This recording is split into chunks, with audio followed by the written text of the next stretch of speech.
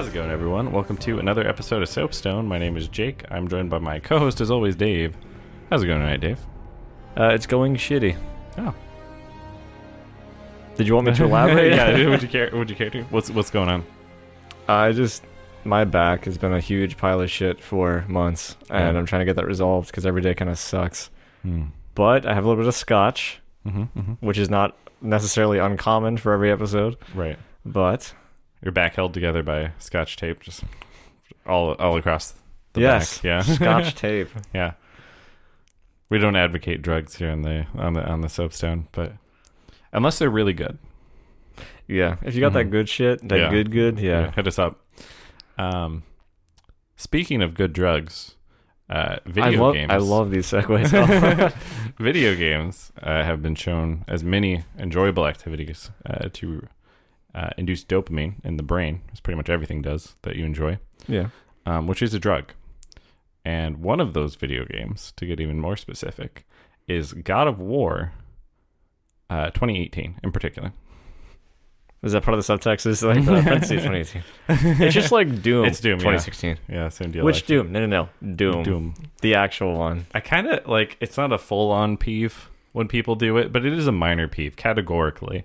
Because I know, that the fan base, anybody who lists your game in any sort of list, is going to have to put in parentheses the year. Yeah, if you go back to using like the same fucking original title. So when we had the first Prince of Persia, it was just called Prince of Persia. Yeah, pop. Yeah, like maybe it still had like a subtext like King's Quest 7, the one where this thing happened. Yeah. But yeah. I get it. You need to distinguish, but at the same time, it just doesn't sound the same. Yeah, it's got to be a marketing thing. Like, people are going back. They know that the original name, people are going to be like, oh my gosh, it's the reboot. This is a new thing. We're going in a different direction. And like, the game fully earns it, but still, categorically, you're forcing people into this. It's the little things that get you. It's just weird to like say, hey, did you play this one game? And then I have to clarify the name of the game in this right. sense. And you're like, oh, I kind of took away the steam, but yeah, I know what you're talking about. It's a great game, but like, you play God of War, yeah, like 20 years ago. Yeah. With the axe? Wait a second, what? Yeah. Yeah, there's significantly less axing, I think, in the older games, but God of War is a series that stands on the shoulders of Kratos, really, more than anything else. It's been going on for a long time. I'd say it's probably one of PlayStation's early top IPs. Like, it is. Yeah. The only reason I know that is because when PlayStation had their version of Super Smash Brothers, which was called shitty PlayStation version. Yeah, they could have named it way better. That's really why it kind of tanked in sales.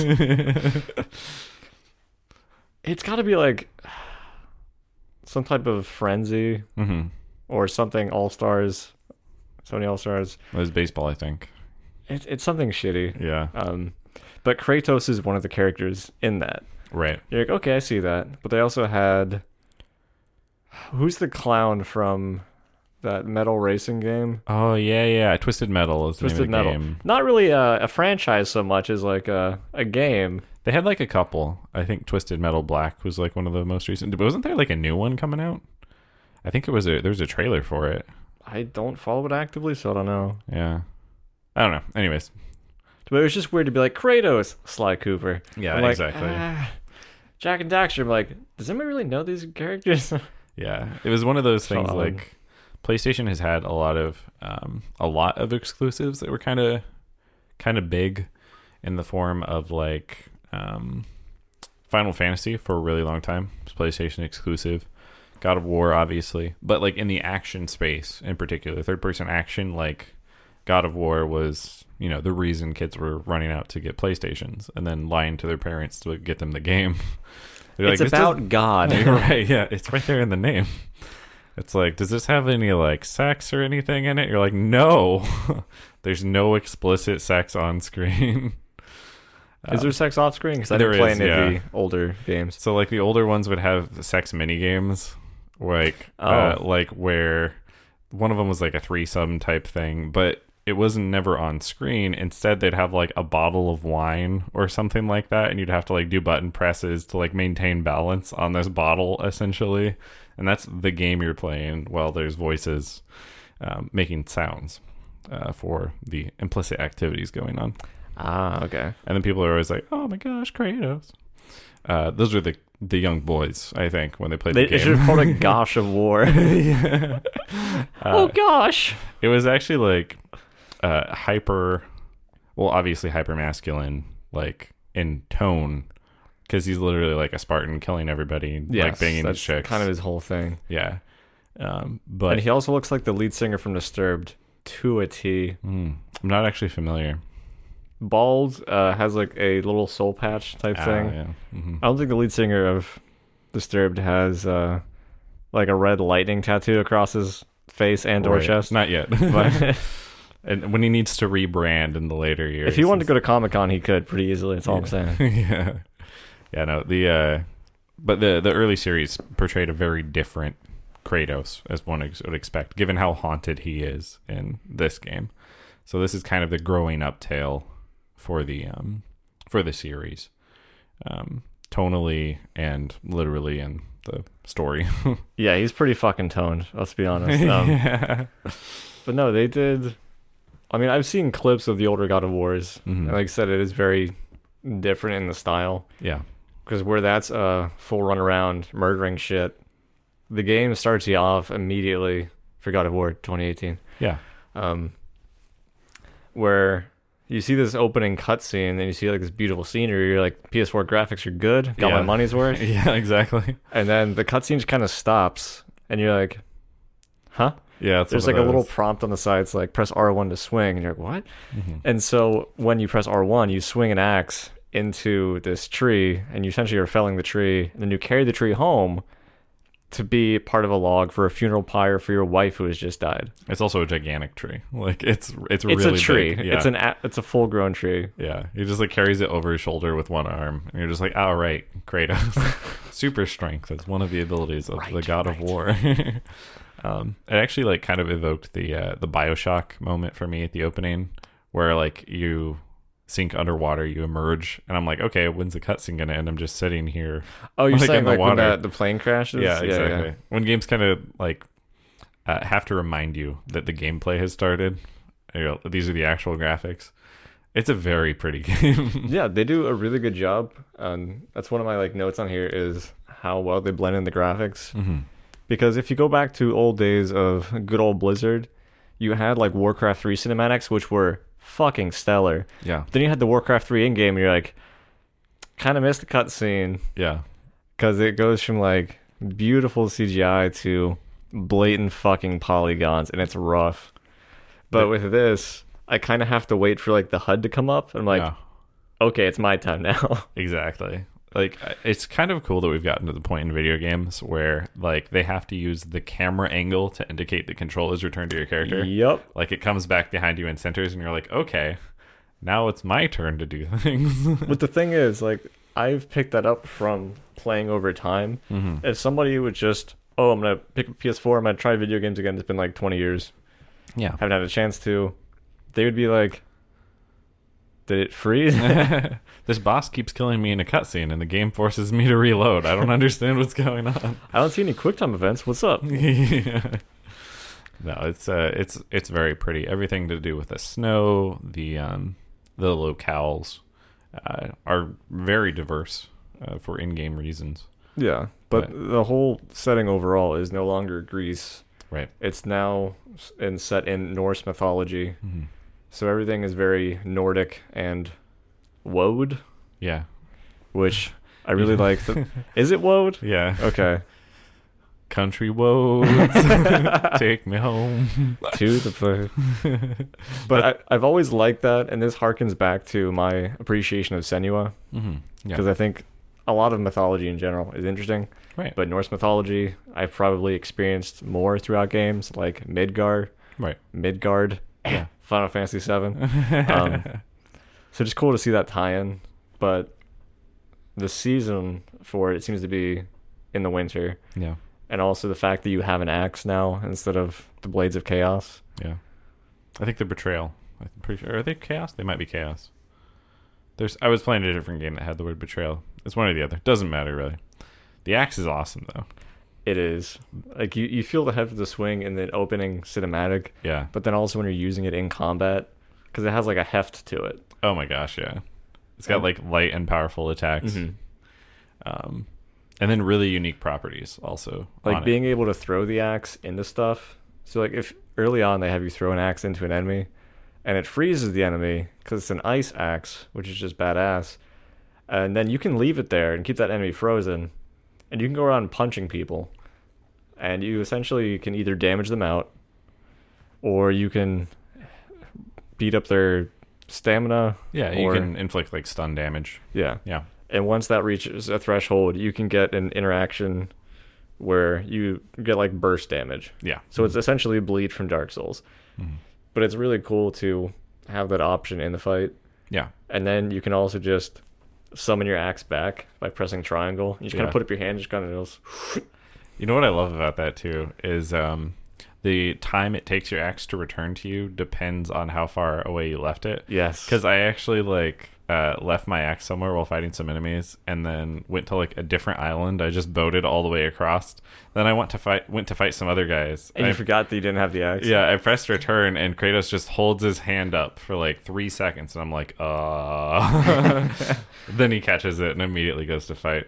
It feels like absolutely awesome to be able to just throw out your weapon and return it. It's really something that like Captain America has had so much of an opportunity to utilize. Yeah. And Kratos has just absolutely destroyed any potential for that good feel because it's so much better here. Well, it's because it doesn't frisbee back. It gets lodged into things. Yeah. And then you actually have to use magic to summon it back, and you see it kind of like yank out. Yeah. Because it was actually in there. And then it's like its frost effect is just really well used in the game. So not only could you freeze kind of trash enemies to just sit them there while you go wail on people like you were saying, but you can also use it to freeze moving components for puzzles and things like that. Yeah, that was actually a really cool thing, because sometimes you're using your godly strength to crank open a door or something that kind of drops down, and you're like, man, I need to be strong and hold this here. Yeah. At the same time I need to go through. What do I do? So you just stick your axe and thing, just like it's frozen over with ice, and that holds. Yeah. So then you go through the doorway, summon the axe back, and continue on. It's really cool. It's the coolest like way to hold the door open for yourself, basically. I also really like the so you start out and you don't honestly have, compared to previous games in God of War, you don't have that much weapons variety. They sort of started to do the Devil May Cry thing where they're like, here's a ton of different weapons you can use. There's not a lot of weapon variety in God of War. There's like a couple toggles, like obviously you have a Spartan Rage, which is your berserker mode, essentially. You regain health slowly over time and jump between enemies like your Batman and like punch really hard. Yeah, like Batman does. Batman goes into a rage. Well, the reason I describe it is like games like Arkham Asylum, Arkham Knight, anything like that. They always have the lock-on mechanic. So it's like if you need to close distance on an enemy for your next attack, those games are very generous in how far Batman can jump to continue combos, and similar with Spartan Rage. But the Leviathan Axe and the in-game weapon, the Blades of Chaos, as you mentioned. Spoilers. Yeah. Well, you already mentioned them, so they're in there. It's actually really cool, though. Apparently, I didn't realize this because I don't really watch trailers, but all the trailers they had leading up to the game never showed the Blades of Chaos. No, they don't. No. Because everything is with the dad of boy experience. Yeah. You see him with an axe. You see that you have a son who does his own thing in combat, which is he just has a bow. Yeah. And he's support. I feel like you have to manually trigger him shooting at targets. Yeah, you hit. So I'm just like mashing the square button constantly.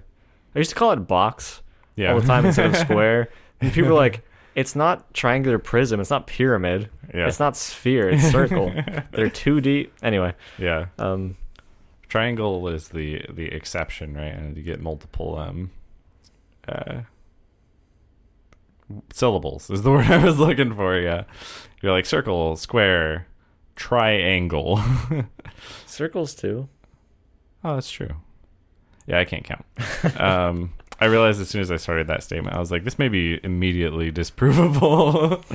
but yeah, no, it feels really cool to use some of those weapons and have the boy be support. They really also learned from like some recent games, or maybe not that recent at this point, but nobody likes babysitting like a weak character. No, I feel like the best example in my recent memory of like a bad example is that one Fable mission that everyone complains about, where it's like, hey, this person's gonna do whatever they want, but goblins are gonna ignore you and swarm to them. I was like, cool.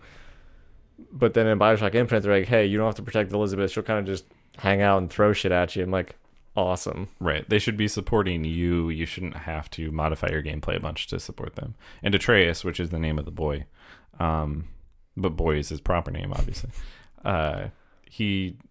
He does pretty well on his own. He'll avoid a lot of attacks. Yeah. As you kind of get through the game, he develops better, like martially. So he'll do things like chokeholds you can follow up on, hold enemies, and get his own kind of like special abilities. So you can like hold the square button, so he'll like send out wolves, like spirit wolves, to attack things.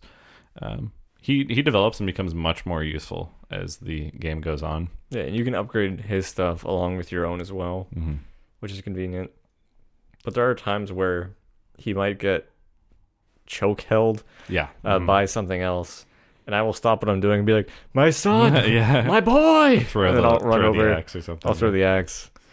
Because I feel like something bad happens if you don't. Yeah, almost definitely you lose if you take too long to free him.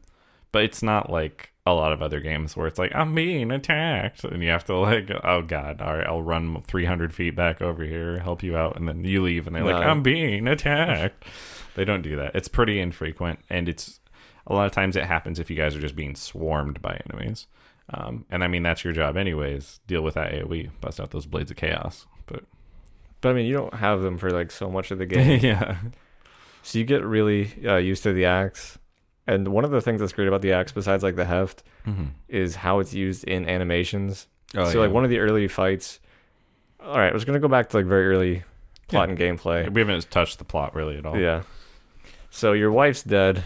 So you're teaching your son to do some things. I'm gonna ignore the actual objective. Well, I mean, like, I want to talk about the early part where like you're teaching him to hunt. Oh, okay. So you're going out, and this is kind of like the tutorial section. Yeah. And this isn't with the god fight that comes up. Right. But you happen upon a giant troll or something. Yeah.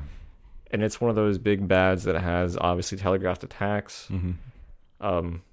So you're kind of chipping away his health, but a lot of times you have to use up that stun meter to then get that interaction, jump on his face, and like beat the shit out of him. Yeah.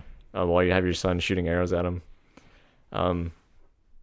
But these enemies that have these gigantic fucking pillars. Yeah.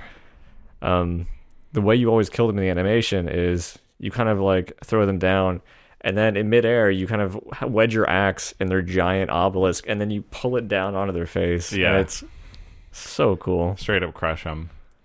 The game actually uses these troll enemies like fairly frequently. I have very few overall gripes with the game, and just a few notes on where I thought they could improve it a little bit. And one of those would be in diversity of fights. The combat that's there feels really good, really clean. There's a lot of ways that you can just dominate the enemy with combos and variety and things like that. But you do kill a lot of these trolls with like this exact attack. Yeah, it's the same archetype of enemies a lot of times. Yeah. There is an exception, which I got to give them credit for one of the harder troll enemies, where you go to crush him. This is in Helheim. Sorry, different universe. Where the gatekeeper is a troll type enemy. Yeah. And you go to crush him with his giant obelisk, like same exact animation, and he blocks it. And you have to be like, no, I'm killing you this way, and actually like finish it out. But they kind of subvert the animation a little bit, which I appreciated. I was like, yeah, there's some points. But a lot of times it's the same animation per enemy type. So like, let's say you kill something, it's like a small humanoid type ad. Like a Draugr thing. Yeah. You can kind of, it's either like you rip open their face and kind of like crush them on the ground, or Stomp them. You can stomp them to do some AoE damage. Or there's the one where you kind of like yeet them into an enemy. Oh yeah, which the throw. You have like very little time to actually aim it, which I kind of like, because it'd be weird if it's like, all right, minigame, aim at the enemy. So long, Gay Bowser. I like that's kind of like a fluid, hey, you're kind of just chucking this guy. If you hit somebody, you will damage them. Right. But it's a little bonus. Yeah. Yeah. I could definitely see a little bit. I think Doom 2016 has spoiled me a little bit, and just the variety of executions. Yeah, because it was where you were facing and which side you were facing them from. Exactly. So you had tons of variety. Do you jump on top of them? Do you do all this stuff? And there's a little bit less of that in God of War. But there was still incentive for me to go for a lot of these executions, these grab kills, as I think they're called in that game. Because I had a talisman, which was... it had some bonus I didn't really care about, and active I didn't care about, but the passive was like every time you grab enemies, you heal. Health, yeah. And I just I got all the value out of that I could. Any point the game was like, and this is a section where we swarm you with a bunch of little enemies, and you're gonna have to win this battle of attrition. I was like, well, thanks, because I will. And I focused a lot on stun damage, having Atreus use the light arrows, which are really similar to another game where you can actually get that as kind of a puzzle piece, Legend of Zelda, but in that one they're called light arrows. And they do extra stun damage in God of War. So I'd be like, light that guy up. I'm going to run up. I put away my axe, and I'm like, here we go, fists. Get that stun damage up and get some of those finish animations.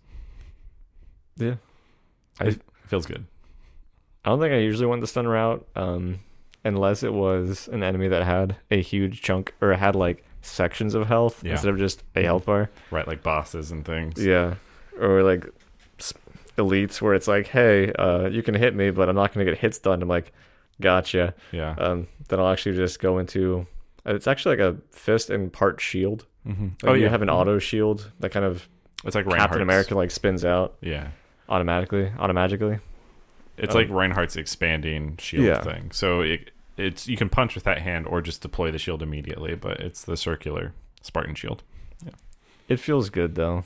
It really even does. though you're not really dealing damage, that stun threshold meter builds up pretty quick, and then you get a cool animation to go with it, and you're dealing like comparable damage. Yeah. As like a DPS trade-off. Yeah. The melee is actually super viable, like just not using the weapons against a lot of enemies. The other really cool thing I loved about the shield is there's skill trees where you can unlock a bunch of attack options and combos and things like that. One of my favorites was on a parry with the shield. So you block as soon as they attack instead of just holding block, similar to Sekiro or any other kind of thing like that. I prefer games that allow you to parry when you just hold block the whole time. Yeah. Really takes the skill out of it. Like there's sometimes I did it if I was low on health and I couldn't risk getting hit, but landing the parries feels really good, and it's relatively forgiving in the timing. But you can follow up with parries on a bunch of different attacks. If you parry and then follow up with a weapon attack, you'll like counterattack once you get that skill. The one I loved though was parry into shield attack, which just launches them. You just like launch them. It's like a throat chop with the shield. Yep. And you just yeet these guys like 30 miles per hour in a direction. And if you get people off platforms, it's like Spider-Man. They're dead. They're dead if you can knock them off. So I did that. I didn't think to do that so much. I was mainly going around with I would forget I had a shield a lot of times because it's not deployed and out. Yeah. Mm-hmm. So unless I'm pressing L1, I'm like, it's not there. And typically the axe felt too slow in heavy mode. Mm-hmm. So I'd mash R1 a lot where you're doing a lot of light attacks. Yeah. But I also got the upgrade in the tree where if you hold R1 in the combo, you can whirl. You throw out the axe like a foot in front of you and it like spins and like multi-hits like 7 times. And I'm like, yeah, I like this blender idea. It's pretty cool. It'll like come back to you, and if you're still holding the button, he'll do it again. He'll just throw out the axe again. He's just automatically using the recall mechanic. And they had some other things for projectile axe as well. Mm-hmm. But a lot of times I was up in the fray. Yeah. I wasn't thinking like, well, I can chuck my axe out over here. And I was like, eh. But they do give you options as far as not talisman upgrades, but like sigils. Yeah. Where I feel like there was 2 per weapon. Mm-hmm. Where you had like if you were holding shield, you could do R1 or R2. Yeah. And then do a type of attack. Basically equipable special attacks. Yeah. Yeah. So for a lot of the time, I had like runic is the name of the attacks. Yes, that's what it is. Mm-hmm. That's like a stat you can upgrade, so they would be more effective. Mm-hmm. But that wasn't my primary stat because it's always damage. Yeah. But I had like one that was an AoE. It's kind of like this frost blast, which is kind of cool. Mm. And then I had this one which was like for the heavier strike, where I would drag the axe along the ground and then pull it up, and it kind of did like this frost slash along the ground. Yeah, it was pretty cool. I think you got that from the boss that used the attack on you too, which is a Mega Man like moment basically. I love that shit where you like get the power. Mm-hmm. I got the power. Naturally. Especially if it's cool. Like there are ones that suck. It's like bubbles. I'm like, all right, it's not. But if it feels good mid combat, because you could use them, like spam them real quick. Oh yeah, you could pop everything, and then there was a recharge time, which is another stat you could put points into. Yep. So if you're like, hey, dealing with a lot of ads, let me kind of gear more towards this. It was a viable strategy, which I liked. Yeah, toward the end, there was one of the first mythic sets you can find in the game, which is pretty close to the end, I guess. You could get a full cooldown set, and I equipped that because I saw that they had a bunch of sockets. I was like, all right, I'll use some of these gems I've been accumulating because they have cool effects. And some of them were like pretty powerful, so you could get like elemental resist up to like 85% for like ice or fire or something else, and you're like, yeah, against certain bosses, that's pretty nice. But for the special attack, the one I used on the axe, my heavy was a 3-hit, just like smash them into the ground with a little bit of AoE on it, but it was just tons of damage. And the nice thing about the runic attacks is they're most of the time like panic buttons, anything that's got some damage or stun on it, where even if you're fighting anything other than a colossal sized boss will get staggered by it. So if I was getting overwhelmed by like a big enemy, like a traveler. Which one's the traveler? So the travelers look like the enemies that are basically stolen from Dark Souls. They have like either huge 2-handed swords or something those else. fuckers. The knights. They have tons of health. And a lot. They also had a lot of delayed animations, which felt very Dark Soulsy. So they're like, I'm gonna, and then they do like a fake out. You've already used your roll, and they're like, hit you, and you're like, oh, son of a bitch. Or they have one that's like a spin to win, where they'll like do a Darius thing or axe. Hated that because I was like, all right, I blocked an attack, and they're like, doing it again. I'm like, all right, well, second one clips me. But you had to like wear him down. If you found yourself on the back foot, drop that runic attack, give yourself some time to breathe. It feels really good. The combat just feels amazing. It's got the Devil May Cry payoff, where if you get into an encounter and you're just like, all right, let's open this up. You throw an axe, you freeze a guy, you run up, you start popping abilities and killing fools. It feels good. Yeah, it's really viable for a lot of different approaches. I sadly, like, they probably had, let's say 10 to 15 skills you could do with each weapon. Yeah, there's a whole lot. Like for shield combat, like 10 to 15. And then there's also stuff for axe, blades of chaos. There was also the Spartan for your Rage. Spartan Rage as well.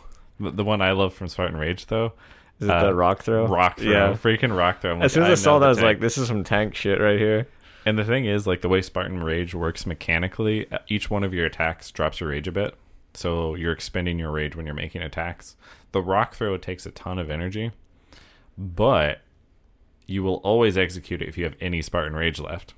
So that was always my finisher. Yeah. Like, rage is about to end, eat Burn a rock. Yeah. I assume that did like impact and AoE damage as well. Yeah, it was really good. The AoE was very generous. It was like a Left 4 Dead rock, because I just threw it at the ground around enemies to guarantee kills. You don't even throw it at them. It's just try and give them a shoe shiner. Yeah, it's really good. The combat felt really good. And like I said, Atreus kind of develops in his own way. There's a couple different types of arrows you can get, and they all have... There's 2 types? Yes, technically a couple. And pretty much anything that the game gives you, it also has a puzzle solving element. which if I were to praise the game on one thing, it would be compacting resources while making them useful. Like, for example, the axe. You start with the axe, great offensive weapon, tons of versatility. You can freeze enemies, attack them. You can freeze moving parts for puzzles. You get the Blades of Chaos, midway through the game, or toward the end. And it's great. This is great for AoE. I can do all this stuff. I can pull enemies to me like I'm Scorpion. Literally Scorpion. That was pretty badass. And it also burns off brambles. It's same thing with Atreus' arrows. Everything has a dual purpose where it's got a combat advantage and then also some puzzle solving. And world utility, yeah. Yeah.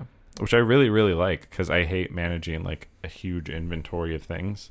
There are games that's good for, but we talked about Zelda recently, and I think that's the traditional, here's the large inventory of puzzle solving tools. But I find myself in those games going between menus a lot more. I got to re-equip these solutions. With this, you kind of have everything equipped, and you can kind of just, with something on the D-pad, cycle between this and that. Yeah. And then each one has multiple applications.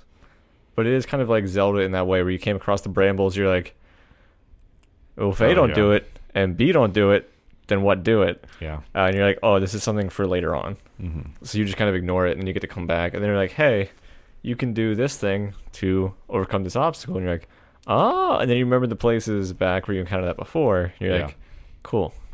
Kind of like a Metroidvania sort of game, yeah. And they're really good, because as soon as that happened, where I got the Blades of Chaos and I burned some brambles, I'm like, fuck. I knew of one spot from when I was playing the game a year ago. I was like, I know exactly where it is, but I'm never going to go back there. What's the point? Yeah. And then the game had me go back through that way. I was like, oh, that's really convenient that they redirect the actual plot and storyline through that area again. Yeah. Mm-hmm. So it's not wasted where you have to go out of your way to be like, well, I want some optional content. I don't know. They'll take you there, which is nice. Yeah, there's probably the area they do that the most is the approach to the summit. You have to go back there at least 3 times, maybe 4 through the course of the game. But it never takes a ton of time to get there, and I think that makes it more justifiable. It's a fairly small universe of the game, because throughout most of it, you have the hub area of Midgar, where you have this giant lake, and then from the center of that area, you can transport to different worlds. But when you transport to a different world, it's for a level at a time.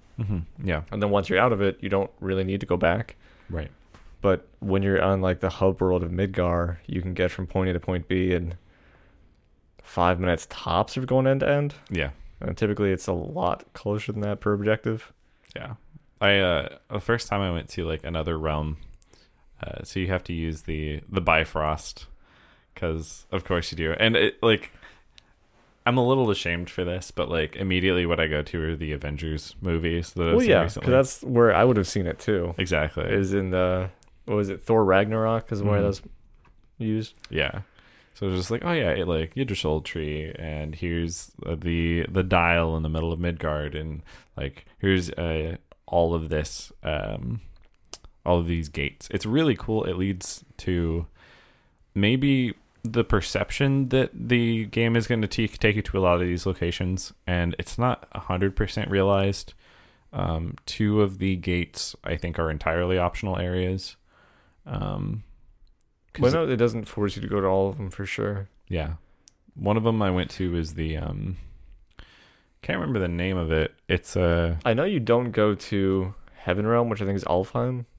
Yeah, that one, it says it's explicitly locked by Odin, and it will never be opened, so that's kind of nice that they tell you that. It's it can't be opened. Yeah, so the one I was thinking of was Muspelheim, which is a fire location, and there's a Nilfheim as well, I think is optional, which I don't believe I even went to. I thought, which was the one with the elves? Isn't that Alfheim? I think that was Alfheim. Then what's Heaven? Jotunheim. Yeah. Which would be Jotunheim's of the Giants, yeah. Land of the Giants, which is endgame content, but that's not Realm of the Gods. Yeah. There's a lot of locations. If you know about Norse mythology, please write in. Yeah, exactly. If you're too lazy to do simple Google. Studious there. But yeah, the game takes you through a lot of these locations, which is the terrain change. Get you out of just the Skyrim mountains essentially and into just some other locales. And each one has its own unique mechanics that they'll throw in. Mm-hmm. Like when Jake was talking about the arrows that Atreus gets, or Boy, as he's more commonly known. Capital B. You have these light arrows, which you need to like place light crystals at a thing, shoot with a light arrow, and it activates a light bridge. Yeah. Mm-hmm. But a lot of times it'll be used as a limited resource. You might need to move a crystal from point A to point B. Right. And kind of flesh out your surroundings to get to your eventual destination. Yeah. And then they have other things like partially scrolling the bridges or elevators. Okay, yeah. Because certain times you're like, oh, I'm starting here on the ground floor. I need to get up to the second floor to progress. Oh, yeah. But maybe if halfway, there might be a little temporary unlock where you open up like a crypt. Mm-hmm. Grab some loot from a chest. Because that's how Kratos... I love the way Kratos opens chests in this game. Well, if the chest, he punches it from above. Yeah. And he kind of scrambles his fingers around for the golds. Yeah. And then he loots a bunch of tombs. I think Atreus remarks pretty early, like, hey, isn't that like a grave or something? He's like... They don't need it anymore. They don't need it. But yeah, he just like pushes off the stone slab up top and just like yanks some stuff. Yeah. It's pretty good. The I do like a lot of the puzzles that this game has, like those halfway elevators, like things you might notice out the corner of your eye, and you're like, is this a hidden? Oh, it is. Cool. They also have like treasure maps, which I only completed 1 or 2 of. Yeah. The rewards were pretty good for the ones I completed, but I didn't really find myself wanting for power kind of by the end of it. No.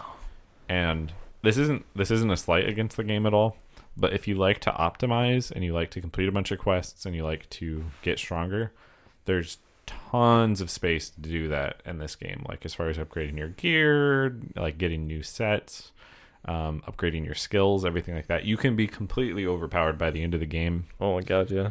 And the game doesn't demand that you are. So there's more depth than is necessary for just getting through the story.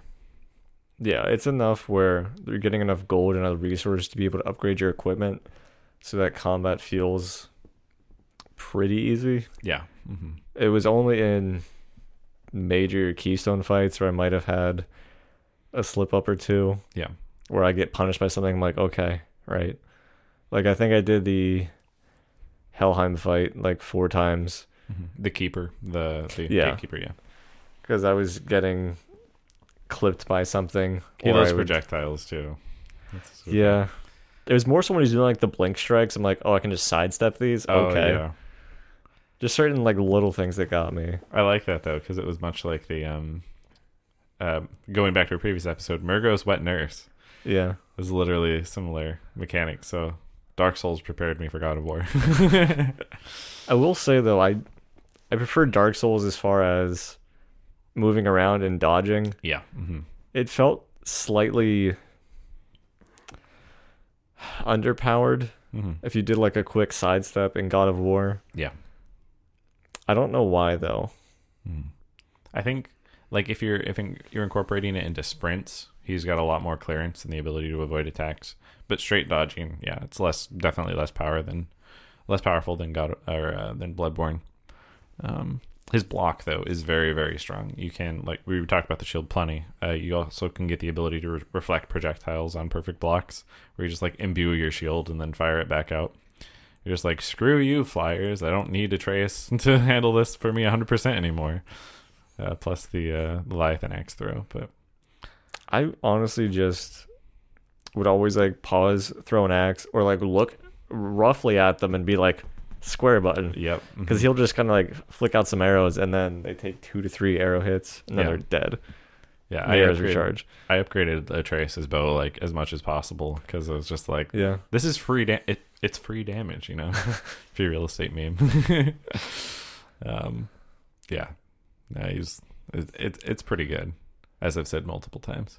All right, I feel like we've gone over the combat enough, so I want to talk about the combat. Right. Mm-hmm. So early on, you meet Baldur. Yes. Who is one of Odin's sons. We don't know at this point yet. Mm-hmm. But he just kind of shows up to your house and starts drunkly like talking shit. Yeah. So you guys get into a god brawl, and he's an actually difficult enemy and has a health bar and stuff. But a lot of like the cutscenes are like you guys just beating the ever living shit out of each other. Yeah. And throughout the game, when you have engagements with him, they keep going back to that, where you're just literally wailing on each other. Yeah. So for the uninitiated, Kratos he's human sized, maybe slightly tall, a little bulky, but it's all muscle. He's fit. Yeah, he's fit. But he has like super, super god strength. So earlier in the series, there was a time he was fighting a giant stone colossus, literally the Colossus. And he's like intercepting attacks that are meant to crush him and like pushing back off. Like he's freaking Raiden from Revengeance, essentially. And he just has that level of strength. And him and Baldur, like throwing these punches, knocking each other through trees, houses, it was mountains. Straight up DBZ fights. Yes, it is.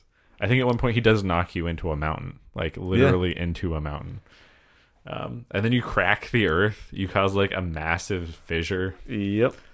They're all awesome. You also like punch through a rock so you can kind of pick it up and just kind of like drop it on him, like you do with the totems with the axe. Yep. Oh my gosh, yeah.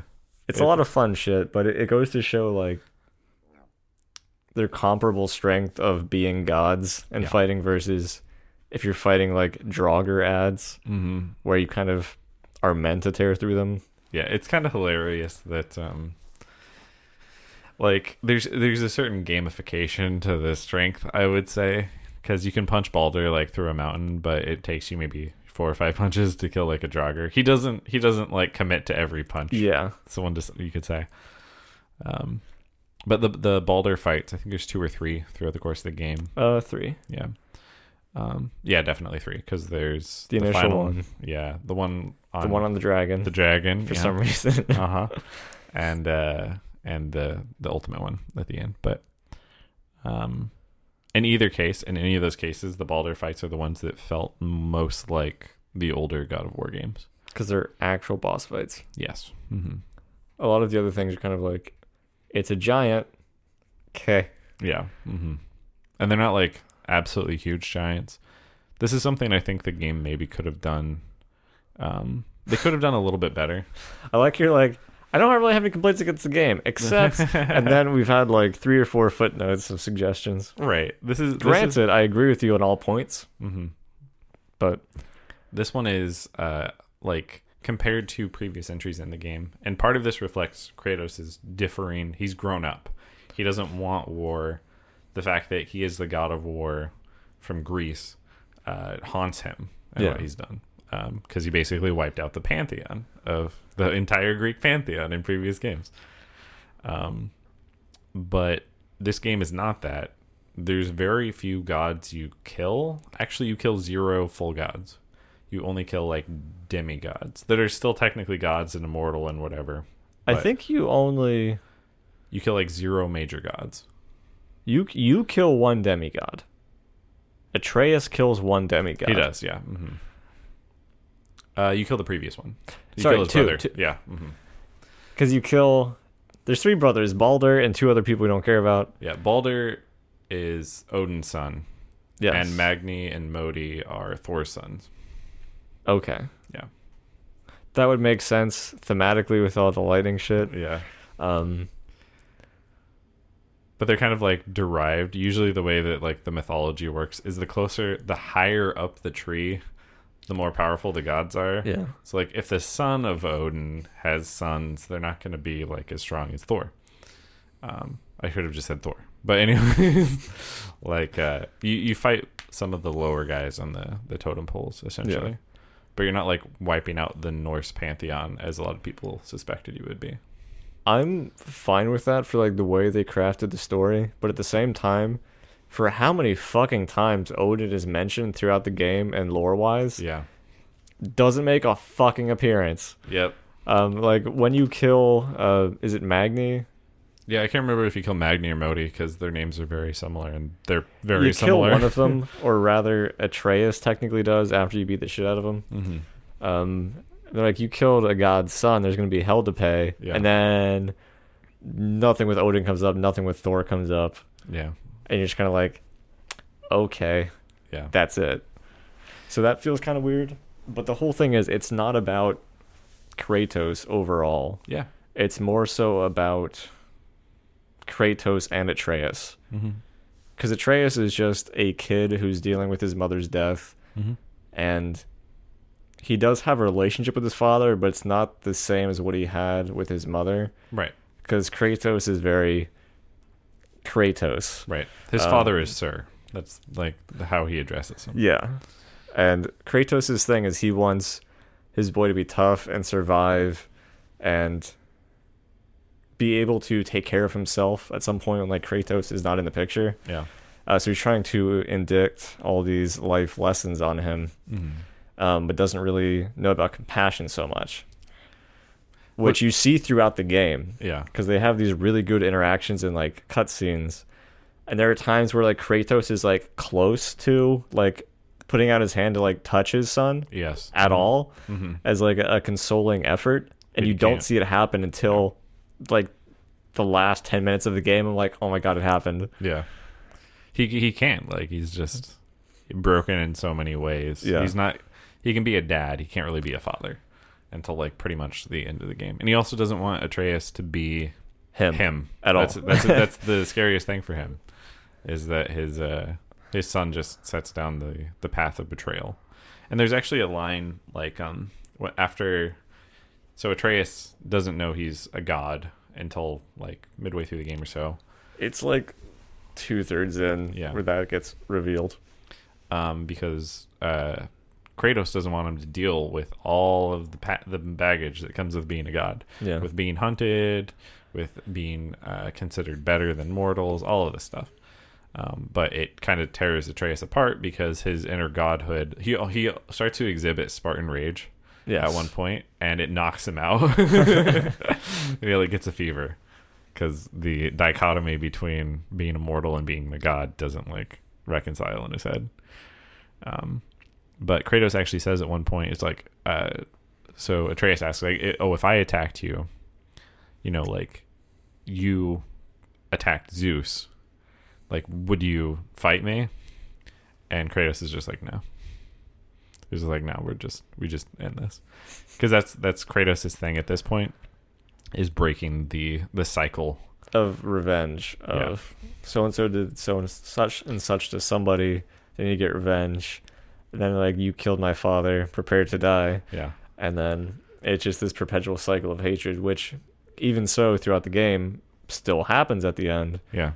But not in the way literally anyone who hasn't played the game would assume, based on what you just said. Spoilers, though. Yeah. But, so, later on, you find out that, who's the witch? Freya. Freya. Mm-hmm. Freya is Baldur's mom, and... She's a giant, also.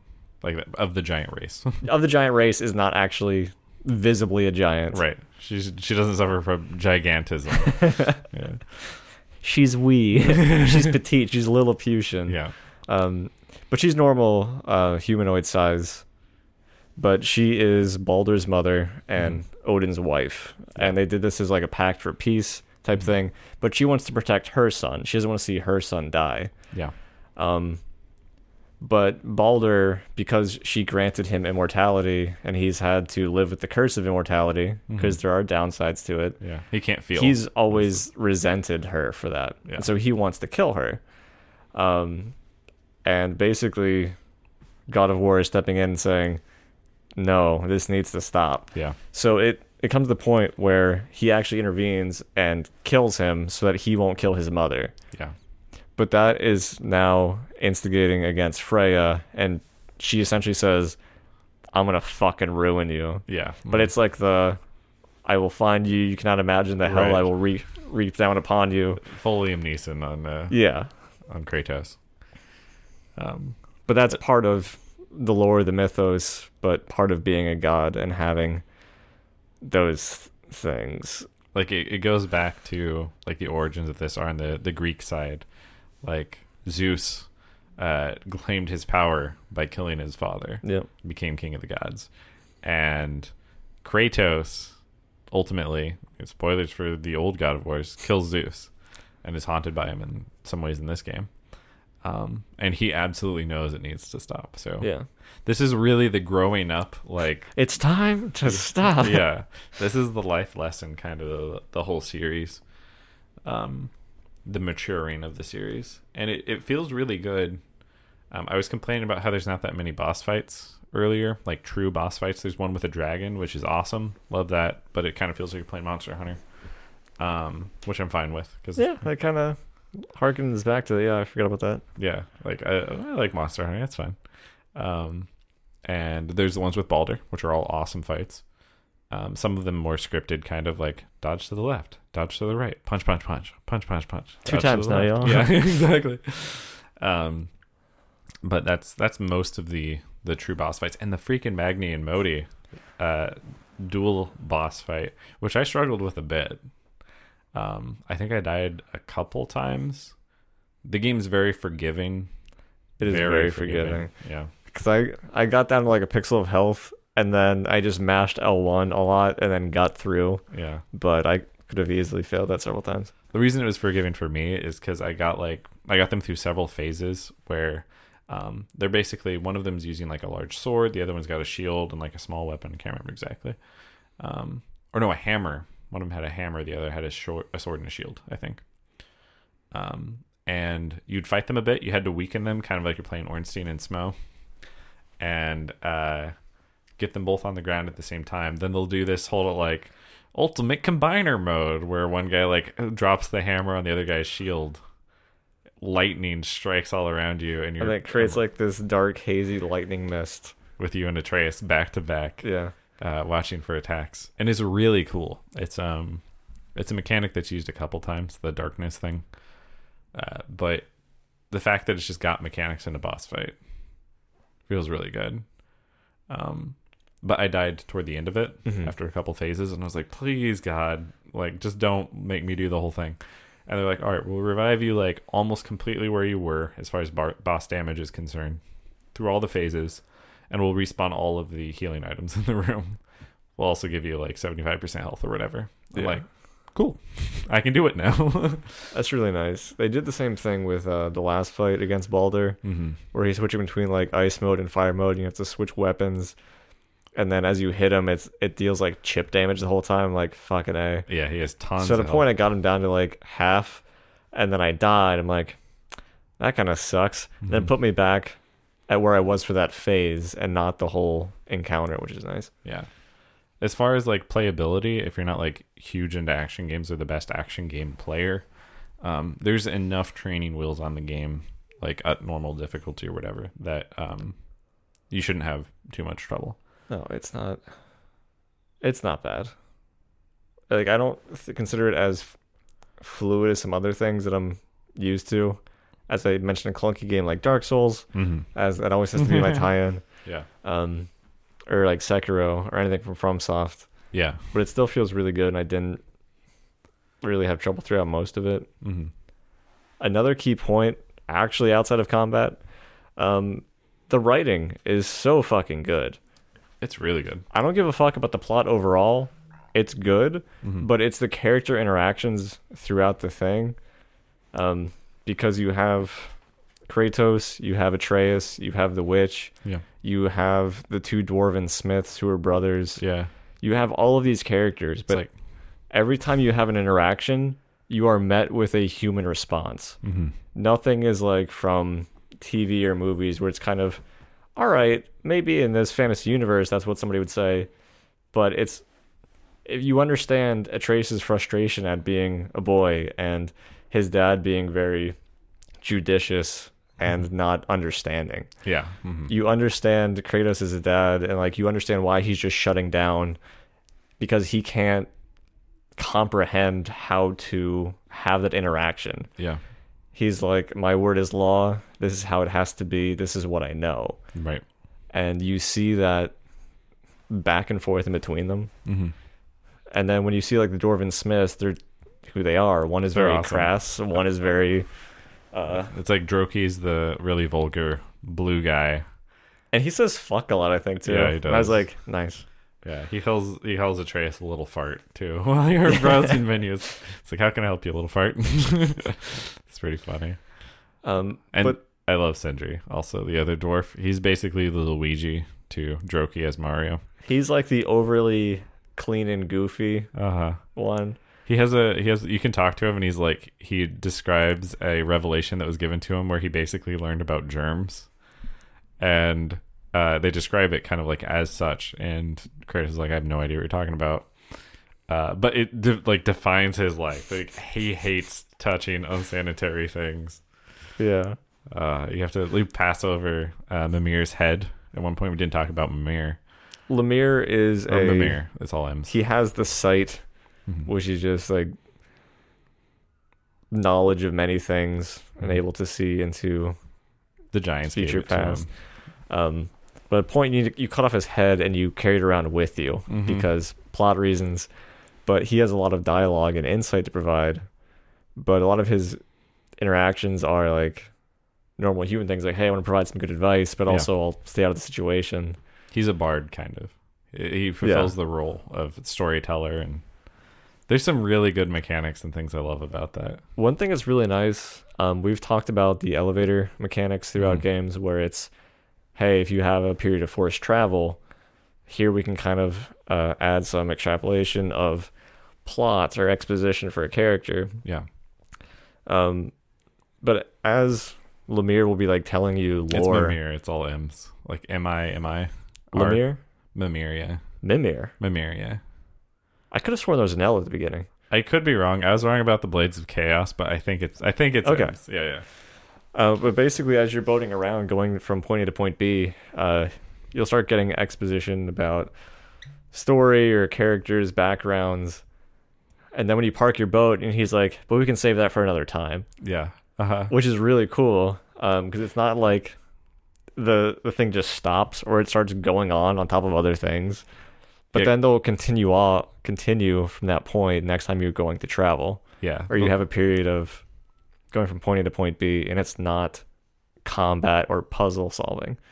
Grand Theft Auto would do some similar things where if you like swerve wildly, it interrupts the story, and then once you resume, it's like, where was I? Then they kind of resume the story. One of the things I loved about that one particular interaction that indicated that is Mimir was telling a story, like a tragic story, and he's like, and now we should have a moment of silence for this recollection of this. And then as soon as you land the boat, he's like, that's enough silence. I think that, and then Kratos is like, how about we give them a little more, and cuts off the dialogue. It's prime. It's pristine writing, and I love it. There's also, with Mimir, I took him back up to his corpse. Yes. And there's special dialogue for that where he's like, that's something no man should ever have to see.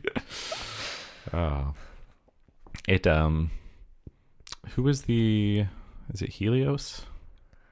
I think it's Helios. It actually is also a kind of a callback to earlier God of War, where Kratos rips, I'm pretty sure it's Helios' head off after defeating him, and then carries around the head as a lantern, because like light shines from his eyes and mouth.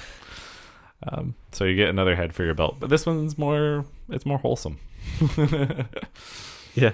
And there's also animations for like when you go to sit down, because it's kind of hooked onto the back of your belt. So you're always like facing forward, seeing Kratos' back, but you can also see Mimir's head facing you as the player.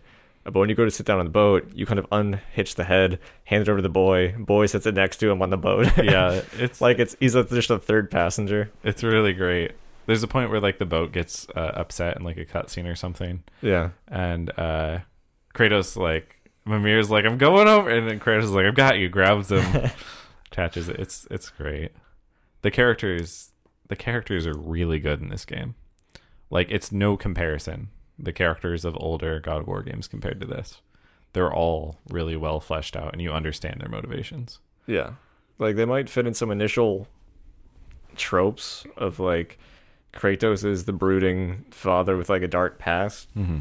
But you see it really fleshed out, and it's not some comic over the top where he's like super broody. Yeah, he's not angsty. No, you see his hesitation in a lot of situations, and you see him get frustrated and short-tempered in certain situations because of that. Yeah. But a lot of his stuff is not speaking because he doesn't see the need to for most situations. so that when he actually does speak, it actually has impact and meaning. Yeah. He's like, I'm speaking because I need to, because it's worth saying, which I liked.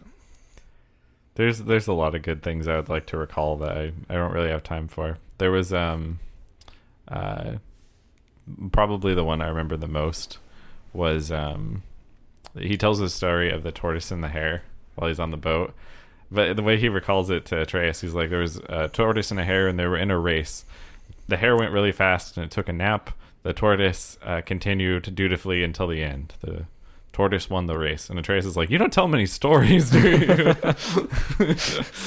And I just, oh my gosh. They humanize all of the characters. Yeah. And it built to, like, we'll leave the ending for the people who are playing it, but there's no final boss, which I was almost completely convinced there would be based off of the kind of game it was, like it being a God of War game.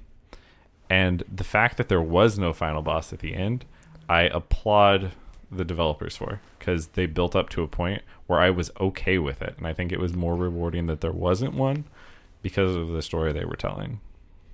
Yeah, they do a really good job of everything, and it's not solely an action game, but like the action parts of it are really good. Yeah. The dialogue is really good. The cutscenes are really good. Everything about it is really good.